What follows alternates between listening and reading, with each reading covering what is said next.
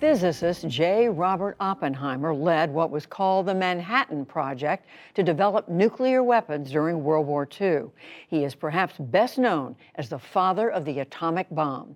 As time has passed, more details have emerged about his life. And as William Brangham explains, there are some new assessments of his role in history.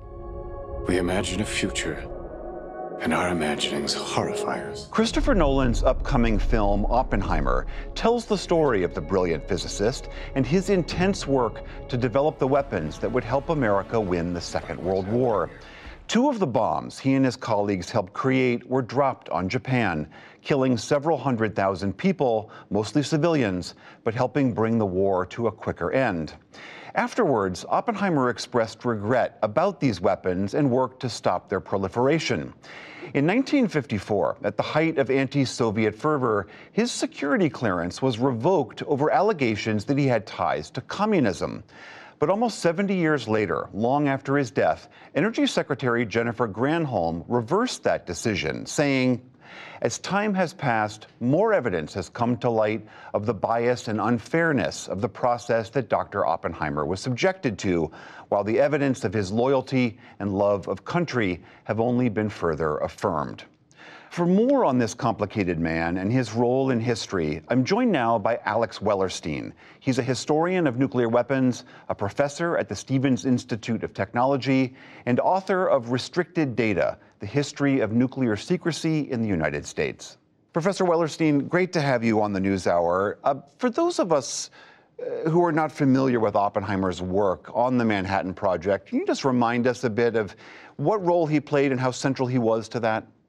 Oppenheimer was the scientific director of the Manhattan Project and the director of the Los Alamos Laboratory. And so in this position, he was in charge of all of the scientific decision-making, all of the advising on the production of the bombs, crucial to the planning for the actual use of the bombs, and was credited as sort of the glue that held together this massive, sprawling new industry that had been built in unprecedented time in total secrecy during World War II.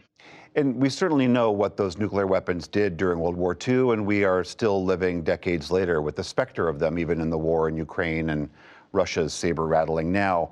I mean, as you and others have written, Oppenheimer was a complicated and conflicted man. He built the ultimate weapons of mass destruction, but then also worked to limit their use. Is it fair to say that he grappled with the morality of what he had done? Oppenheimer, he's tricky because on the one hand, he always defended making and using the bombs during World War II. On the other hand, he thought that the appropriate response to having made and used those bombs in World War II was to make sure that they could never be used again, and that you might not want to make even larger bombs like the hydrogen bomb, which was 1,000 times more powerful than the weapons in World War II. And so on the one hand, he's does seem like he grapples with the ethics and the responsibility. On the other hand, he doesn't slot into easy categories of, pro-nuclear or anti-nuclear or anything like that. He's a tricky figure. He took really seriously all the dimensions of the entire problem and didn't see it as a simple one to be solved. He's famously quoted this line from Hindu scripture where he said, "Now I am become death, the destroyer of worlds." I mean, that utterance has been endlessly interpreted. What is your sense of what he was saying there? Oppenheimer's relationship to the Bhagavad Gita is pretty interesting. I mean, that's his own sort of idiosyncratic translation from a man who studies Sanskrit, principally to read the Bhagavad Gita. The Gita is a story about responsibility. It's a story about your duty to causes bigger than you and to the idea that a soldier is not necessarily the ultimate cause of the destruction that is caused by war. And so I am become death, destroyer of worlds. It's less probably Oppenheimer saying, I am death. It's more Oppenheimer taking the role of the prince in the story who has just been shown this display by this god, who the god is saying, I'm ultimately why people die. You're just the instrument. And so that's a very different sort of read on what Oppenheimer is going for there. It's less he is the god. It's more he is now being compelled by this new force, atomic energy, to be this instrument of destruction, whether he would like to or not. So interesting. So fast forward to the 50s. The country is racked with this fear that the Soviets are coming and that the communists are infiltrating everywhere. And he's accused of being sympathetic or in cahoots with the communists. Is there any evidence that was the case? The main charges against Oppenheimer were about his character and his associations. And associations is, do you have friends or family who are communists? And the answer for Oppenheimer was yes. All of his friends and family and students were either communists or close to communists or adjacent. He himself was pretty close to communism in the 30s.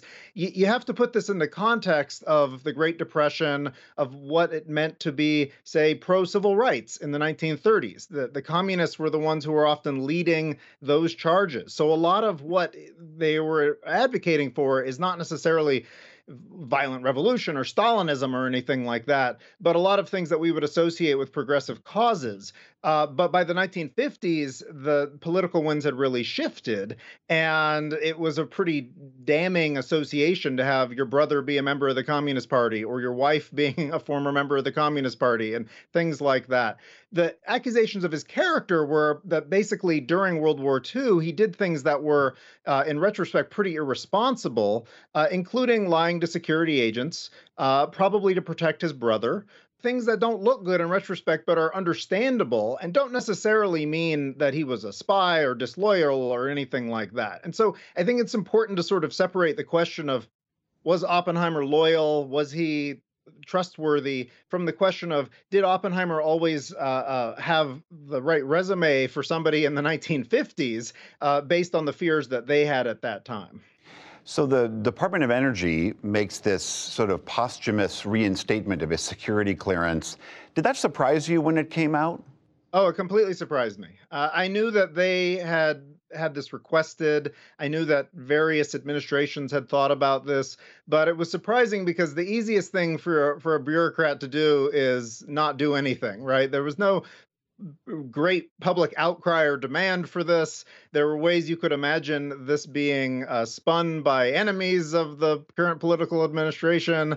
There's not a lot of obvious need or gain. It's just sort of a righting of historical wrongs, which unfortunately is not usually a priority. So yeah, I was surprised. It'd be much easier for them to do nothing on this than to do something. And them having done this is them sticking their neck out a bit. All right, Alex Willerstein, historian and the Stevens Institute of Technology. So good to have you. Thank you very much. Thank you so much. So good to be here.